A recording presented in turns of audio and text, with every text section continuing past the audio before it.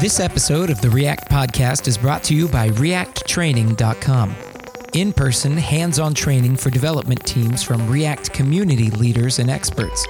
Visit ReactTraining.com to learn more.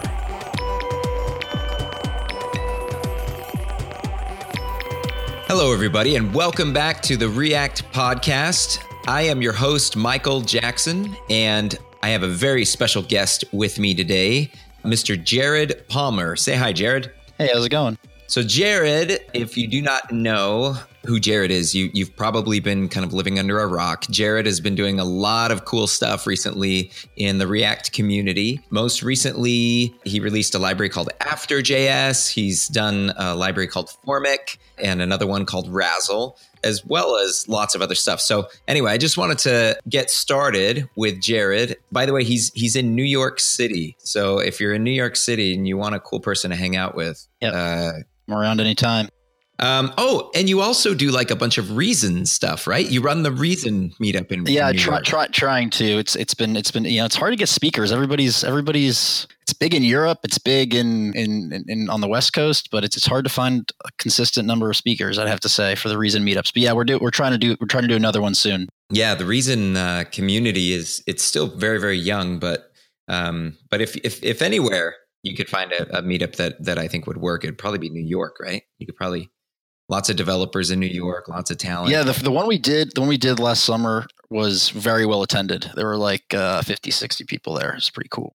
Well, hey, I'm getting ahead of myself. I just wanted to talk about a couple of these projects that you've been working on. So let's start with Razzle, which I think is it's not directly related to React, but it is I think it'll be really interesting to the people listening to the podcast because it is a JavaScript library, right? It's for making universal JavaScript apps. Yeah. So Razzle it's a build system. So it's basically a thin layer over Webpack. And what's cool about it is that it actually is, as you mentioned, completely framework agnostic. And what I mean by that is you can use it with anything you can use Webpack with. So the common thread there being JavaScript. But if you wanted to use it with Vue, or you wanted to even work on some, even add like Elm to it, or if you wanted to do stuff with Reason, you can do that as well.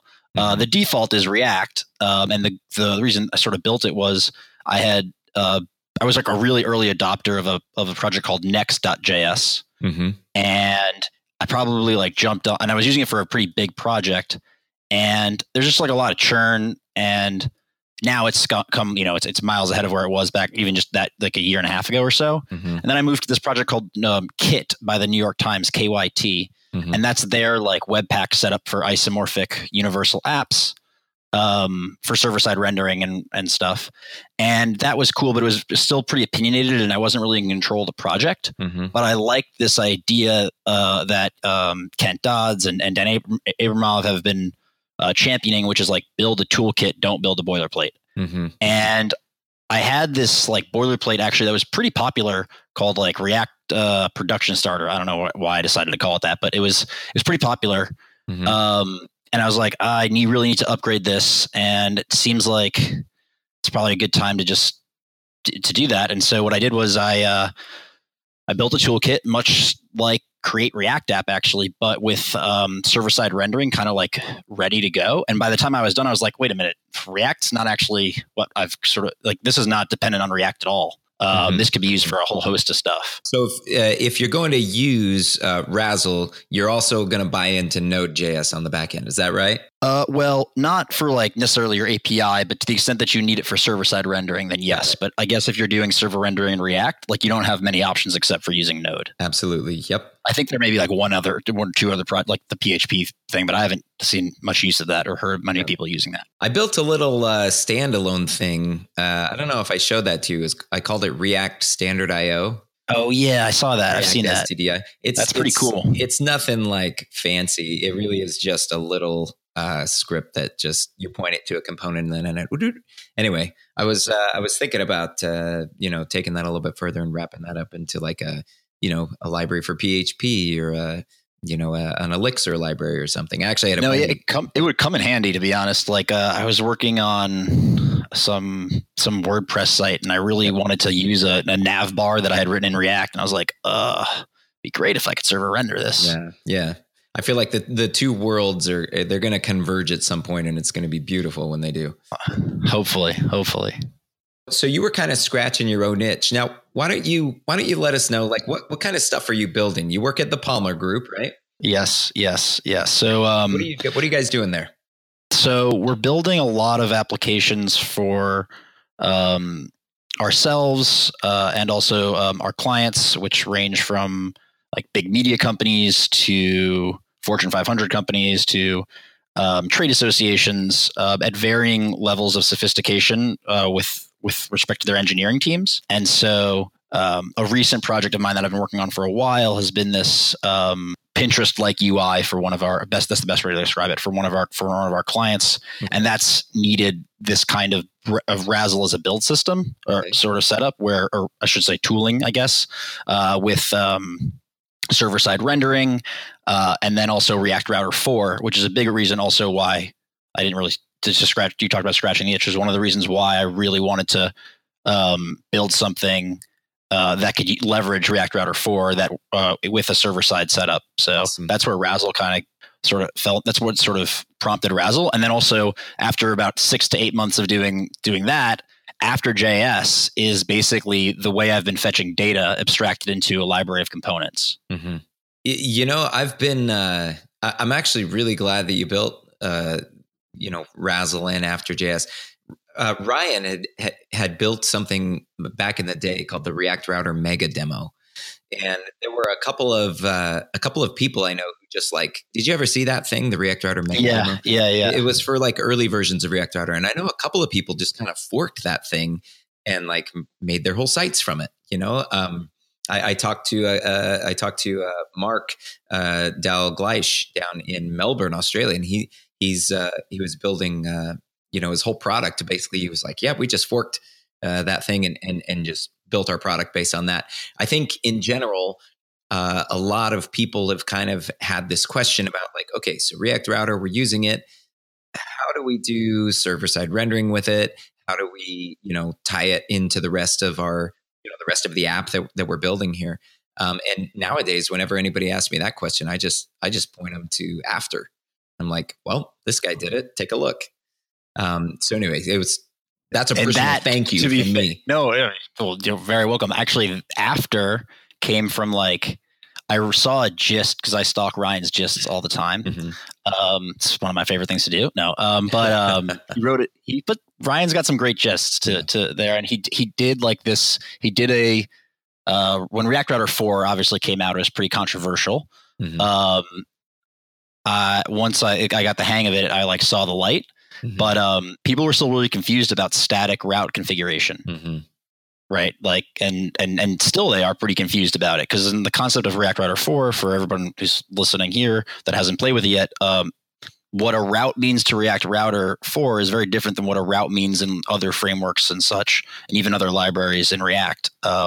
It's just a component. And so wrapping your head around that takes a second. And one of the cool like demonstrations, which to you and Ryan's credit, you guys sort of had in mind, which is that like, even with components, you can do static analysis. And so mm-hmm. that's where this example sort of demonstrated how to like take an array of your components, run through it, maybe grab. We do that all the time, right? You go and you fetch some data from the server or whatever, and maybe you've got a list of items that you want to render. And so, in your render method, you just sort of map through those and churn out a bunch of list items or whatever. It's not too much different. The only, gotcha, I guess, is back to the ES6 part of all this is, I like to co-locate the data fetch mm-hmm. with the component itself, mm-hmm. similar to the way Next.js works with, and I do that with a static method, just like get initial props. That's really one of the super brilliant ideas of Next, mm-hmm. and that's where I copy that into After. But you could just put that on your array, like whatever the promise is going to be that you're returning to get your data or your initial props. Mm-hmm. That could be put anywhere. There are actually some benefits to not putting it on the component, believe it or not, which is kind of interesting.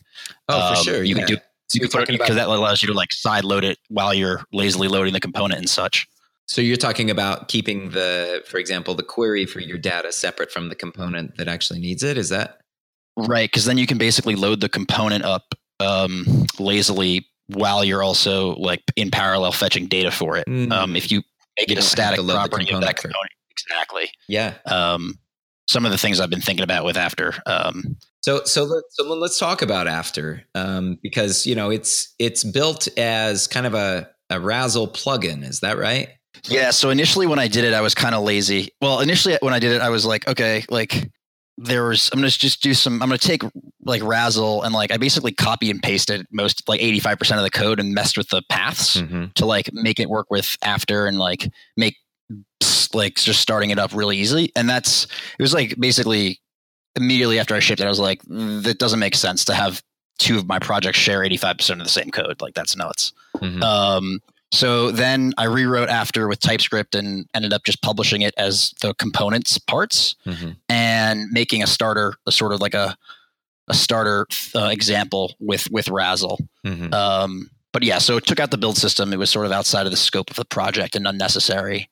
But still, yeah, exactly that. It basically gives you everything you need out of the box to have dynamic server rendering with React Router 4 and lazy or code splitting, code split routes. Yeah.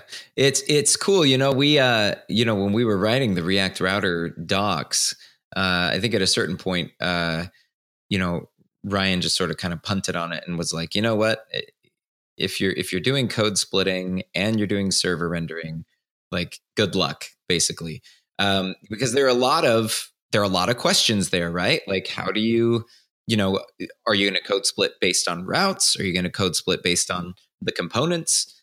What kinds of decisions did you make when you were doing After? That's a great question.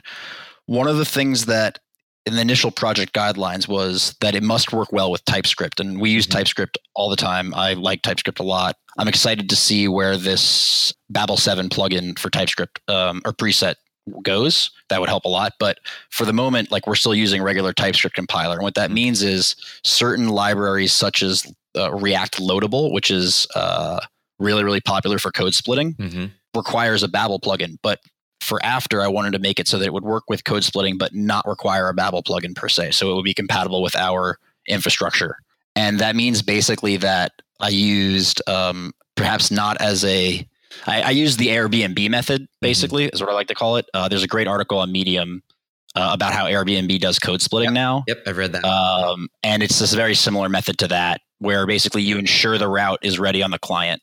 So you're not actually using Babel then? Nope, not well. By default, Razzle ships with Babel, but on our projects, I actually remove the Babel plugin entirely because it slows it down. Yeah, and you're using TypeScript. Yeah. How has that been going? I mean, I feel like that's a whole new can of worms, right? Yeah, I probably need to write a blog post about it, but I was using Flow, and I think Flow is a great thing, but we had like a moment where we looked at the number of third-party modules that we had in our projects that were typed by the community and versus the number of untyped modules. And if you've ever gone through the fun and pleasure of adding your types to code that you didn't write, it can be painful and downright confusing, to be fair. And then we looked at the TypeScript ecosystem, and just if you go to Google as a proxy, if you go to Google and search like TypeScript versus Flow type searches, or if you look at npm installs, it's 10 to 12x the size. And so, just from an ecosystem perspective, we like just looked at how many modules had full community support or community types for, and it was like 85%. Yeah. And the other thing I would say about TypeScript, and I think is nice, is that Flow is really, really good. Has better, probably as you'd say, better type inferencing. But what I found, at least, and this is just my personal opinion, is that by like trying to have better type inferencing, it sometimes means that the errors are not co-located where the actual problem is. Whereas TypeScript, where it's like not as perhaps as advanced of a type inferencing system, like it's wherever the error is, basically, is like where wherever the error message tells you it is like where it actually is. But that also might have been my like naivete about Flow in general. But that sort of was my experience with it. That's incredibly valuable, right? Like just it's so often like overlooked, but I think Viju was the one who first described it as, developer experience, or DX, right? Like just and I've seen, lots and lots of stuff from people who will, they'll like, apparently Elm, I haven't done a lot of Elm, but I've seen a couple of like Elm, screenshots from the compiler where it's just like, in human language, like just really nice and telling you like, hey, there's a problem with your code right here. You probably meant this or that kind of thing, Absolutely. I think that's like, talk about developer experience. That is like the pinnacle of it. Error messages are huge. I mean, yeah, when stuff goes wrong. Yeah. I mean, that was one of the things about React itself that I really loved. I mean, previous to React, you might get a blank page or something wouldn't work, and you open the console and nothing, right? One of the things that I love the most about React is you just get these nice error messages right there in the console. Absolutely. Also, React empowers like library authors to write great error messages. Like one of the things like in Formic that I do. The community has followed suit, right? The community has sort of followed that example. Yeah. Exactly. Like what I use in Formic, it's a form library. If you forget to pass a certain prop, which is like you need a name prop for Formic to figure out like what field you're trying to operate on. Mm-hmm. If you forget that, like I just take the outer HTML from the synthetic event that React gives me, mm-hmm. and I print it to the console, and so I show you which input it is. Oh wow! Like so, that was one right there. It's that one with that class name, and exactly. That's awesome. So yeah, but to your point, like with TypeScript, it's like I don't know if they're necessarily like more human readable, but they just tend to be more like co-located to the actual problem, mm-hmm. which is super super super big. And then to be fair though, the biggest thing is the community. Like the TypeScript community is huge, mm-hmm. has all the Angular guys behind it and girls and stuff, and so that's awesome. Yeah, agree. So we kind of segued a little bit there into Formic, didn't we? That was another library that I wanted to talk to you about. Forms without the tiers is the tagline for Formic. So I'd imagine in the line of work that you're in, you said you guys do a lot of client work. There's probably a lot of forms. Oh yeah. Yeah. Yep.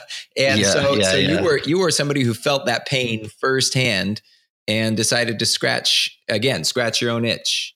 Exactly. So what happened was, I think Dan tweeted this out. He was like, what should we work on in React? And like context and state management, the obvious ones were there, mm-hmm. but then also in the gathered responses was forms. At around the time of that, I was starting on this massive administrative dashboard, basically a big CRUD app too. And I was going to have like 30, 40 forms. And quite quickly, it became obvious that like we should pick a validation library and just stick with that. Yeah. That was like step one. And then after that, it was like I found this higher order component written by Brent Jackson, who is a prolific open source like force at this point. For sure.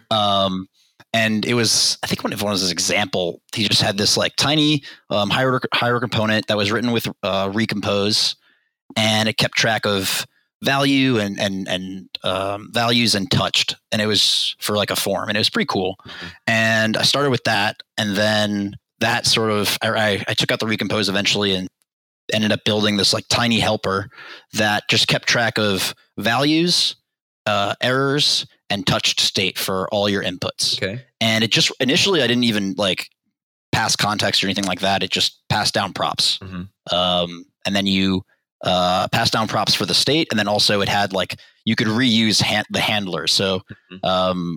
It was pretty in React, even in the docs, it shows you in forms like if you want to save some time, you can reuse the same change handler by using an ES6 trick where you take the event.target.name and you make that the key at which you're going to update state. Yep. Right. And you pass that around. Yep. So that's basically what Formic did in the beginning. Then you just keep all the values and state of all the fields in the form, and you just wire that up mm-hmm. As needed. And then just again, it used the name attribute. Mm-hmm. Mm-hmm. that was just like kind of working, left it sort of with all our projects, sort of let it like we dog food it on our own. And then I was like, okay, it was like July 4th, and I was like, I think it's time to push this out. So I pushed it out, and it from there it sort of grew into a whole different animal. Now that does stuff with Arrays, which was the latest release, and now there's this cool pub sub thing I'm working on. And you've got with Formic, you decided to offer both. You've got a higher order component here, and you got a render prop. Yeah. So first it was a higher order component. Then it was a render prop when I sort of saw the light. Yeah, man. And it still is a higher order component, and but it uses the React router trick where you can make a higher order component with a render prop. Render prop, nice. So you're writing all your forms with Formic now? Yeah. Well, I wouldn't say that. So like I think people want Formic to be for every single form, but I really still think it's for about 85%. Yep. I like that. So some forms you're just going to say, you know what? I just don't need this. I mean, yes, absolutely. I mean, I say that about some apps, right? That don't need React Router. I'm like I built several apps without React Router after having written React Router, right? It was like, you know what? This app just doesn't need it. Like it's a single page app, or or maybe it's got like 1 or 2 pages, right? Like it's not a big thing that needs a lot of like routing. I mean, when you talk about the router, we can prevent navigation, and we've got like prompts and things like that, and redirects and things. And if you're not doing any of that kind of thing, like maybe all you need is a couple of links, right? Totally. Being able to, I think some examples of things like you don't want to use Formic for, like if you have like a search bar, right? Or if there's no validation, yes, it's a very quick way to wire up bidirectional state, but at the same time, like maybe I just need a couple of default values, and then they submit, and we're fine, Exactly. There are times when it's probably overkill. So you'd say it works best in situations when, finish that, you want to have extremely rich validation and logic without the boilerplate. Yep. I like that. And so you said you were building it actually for like a big dashboard. Yeah, well, it was like a big CRUD app that was like probably 15 or 16 unique views with forms. And so with like lots of business logic and stuff. And so it wasn't one of those things where like there was I'm cringing over here. Yeah. It was one of those things where it seemed like almost day 3, it was like, oh my gosh, we need to standardize this. First it was, and we started at the bottom. We started by standardizing our inputs in our CSS class and all that. And then I was like, well, we really need to figure out how we like get the data into our forms and standardize that too. Because that's basically the 3 things that Formic like really excels at is helping you put a process around transforming your props into form state and then getting the form state back out, whether that's setting it up to an API or using that elsewhere in your application. Like that's, and just by doing so as a second order effect, you end up standardizing your inputs and making those super reusable because they all have the same interface. And like they're, little things like a different name for a change handler in or for a prop, like can be really annoying to keep track of like across a code base or across a team. So just like by standardizing that too, you end up getting like a lot of benefit from just doing those little things. And that's sort of where it started and grew from. Cool. Yeah, I like naming things, right? Consistent naming of things is huge, especially when you're working on a team. Well, awesome. So we've covered a lot of ground. I feel like we've talked about just about everything that you're working on these days. Is there anything that I have left out? Just browsing around your GitHub page, there's there's React functions. Oh yeah, that one's pretty cool. Yeah, it's fun. That was like what ended up happening was fun fact for those listening. I started working on that while I was at a React training seminar. So nice. Yeah, so I dropped in on Ryan's seminar in the city. Okay. And there was a part of it where he was going over, it was been the scroll component, cool, which is a render prop. Cool. And I was like, scroll. This would be and I had just in a couple other applications done my own like geo position component that's was also very similar to the one being demonstrated. And so I was like, somebody should just go through MDN, the Mozilla developer docs, and just all like those imperative APIs, right? All of them, and just knock them out. And then that would be easy to install. Because I had like geo position in like 4 different projects of mine. Yep. And so that's where I was like, I should probably start this out. So you've got geo position, you've got scroll position, you've got media queries, listening to those things. The network, online, offline APIs. You've got so many imperative APIs that the browser has built in, and you've basically taken them all and made them, just wrapped them in React components. Never have to do it again. Now I've got a component for that, right? And that's what's so beautiful about React. It just makes that, you at your talk at the New York meetup, you touched on this, like by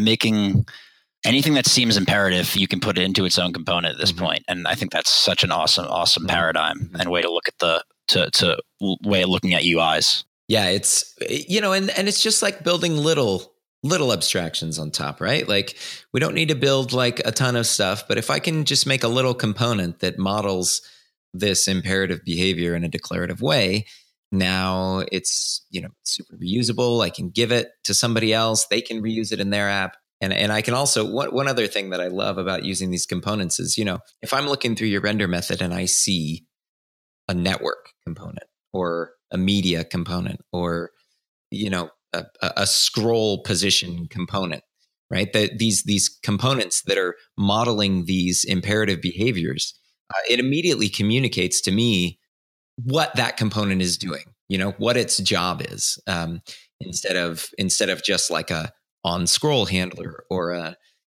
on or some like code hidden away in a component did mount that's doing, some imperative work. Listening for network changing or for a query string, a media query changing or something like that. So, yeah, that's awesome. That's super awesome. Yeah, I think it's one of those. I always strive to be very declarative, and whenever I'm writing, I move stuff to the render method. I think it's going to be really interesting. I'm curious about your take on this too.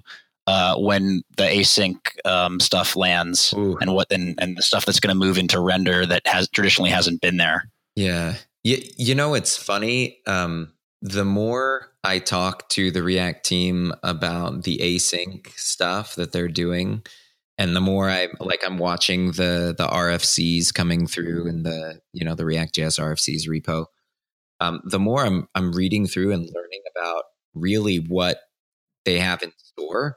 I'm looking at the entire React ecosystem and I'm thinking a lot of this is going to change.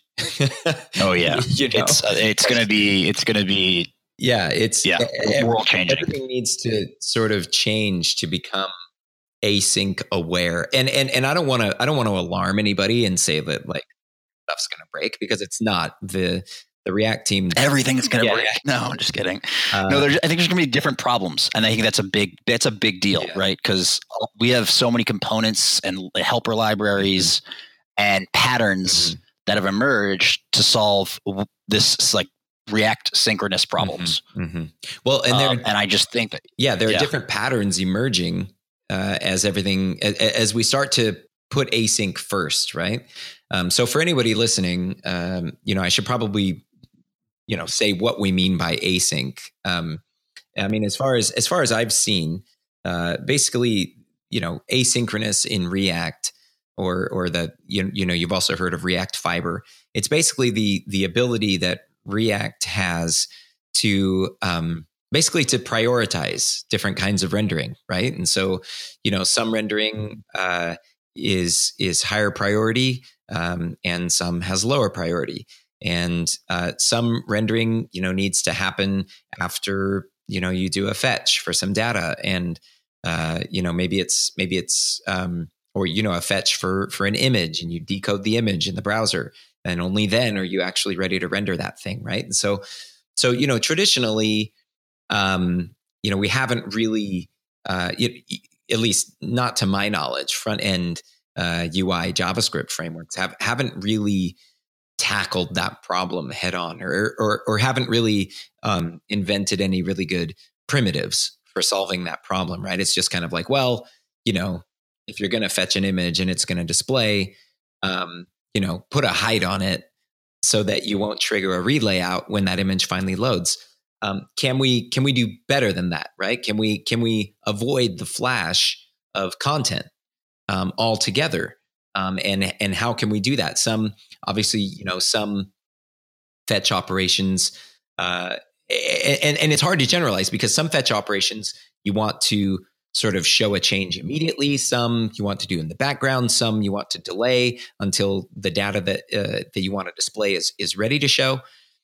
So anyway, there are a lot of things to think about. I just think that the one thing that I think is really going to sort of save us and make this whole thing very, very easy is the fact that we are all programming with components now. And people who've listened to anything else that I've said probably get tired of hearing me say this, but like just use components, right? If you're using components, then you're programming within the React paradigm, right? You're programming within the React model, and the React team themselves are going to be shipping components to help address some of these problems and to help to solve some of these problems. I think we saw in the new context API that Andrew Clark proposed, which was based on the React Broadcast API. It's just components with a render prop.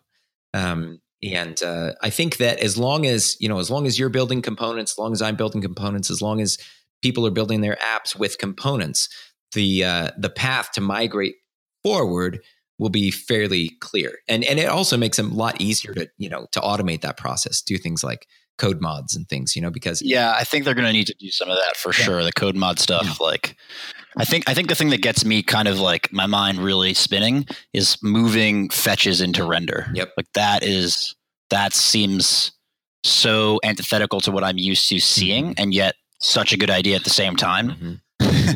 It's just like, I don't know, finally getting used to looking at a component and knowing where everything is. Absolutely. I mean, I don't know, but then moving some of that logic into render is going to be wild, I think. Yeah. It'll be exciting to see how it all plays out. I think some of that stuff it's already into the React code base. Some of it is going to be released in 16.3, and then even more in the next major version. So yeah, like thinking about what React 18 or 19 is going to look like is a fun exercise. Yeah. It's certainly a cool, quite different. Look, there's big money on the line from if you're Facebook, if you're in really pushing the limits to this stuff, mm-hmm. and certainly async rendering is going to be open the door for an enormous amount of new UI possibilities. Absolutely. I'm personally just stoked that the Facebook team is actually thinking about these problems and solving them on a fundamental level, because they're not scared of it. Like, they're not just punting on it. They're not pretending like these problems don't exist. They're facing them head on and saying, okay, so how do we take that user experience that we've got right now on the web and take it to the next level? And maybe we can provide a couple of primitives that are going to help people, to be able to, we used to say that React, helped you fall into the pit of success. Well, there's still like this very scary async land where, it's not very easy to fall into the pit of success. And I think maybe they can make that a little bit easier with a couple of components. My goal one of my goals is to get Andrew Clark on here before too long. I've already talked to him about coming onto the podcast and get him on here and just really, he's working on some cool stuff. Yeah. Just really dive deep into like, okay, so what is this going to look like? And what are the problems that they've been facing?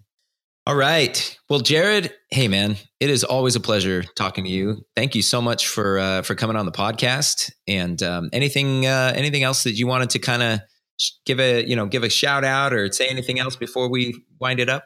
No, I think that's covered it. I'm truly thankful that took the time out of your day to spend with me. It's great. Yeah, no worries. So again, Jared Palmer, he's with the Palmer Group in New York City. He's Jared Palmer on Twitter, I believe. I followed you like a long time ago, so I forget the Twitter handles. Jared Palmer on Twitter and on GitHub. And thank you so much, Jared. And we will see you next time on the React Podcast.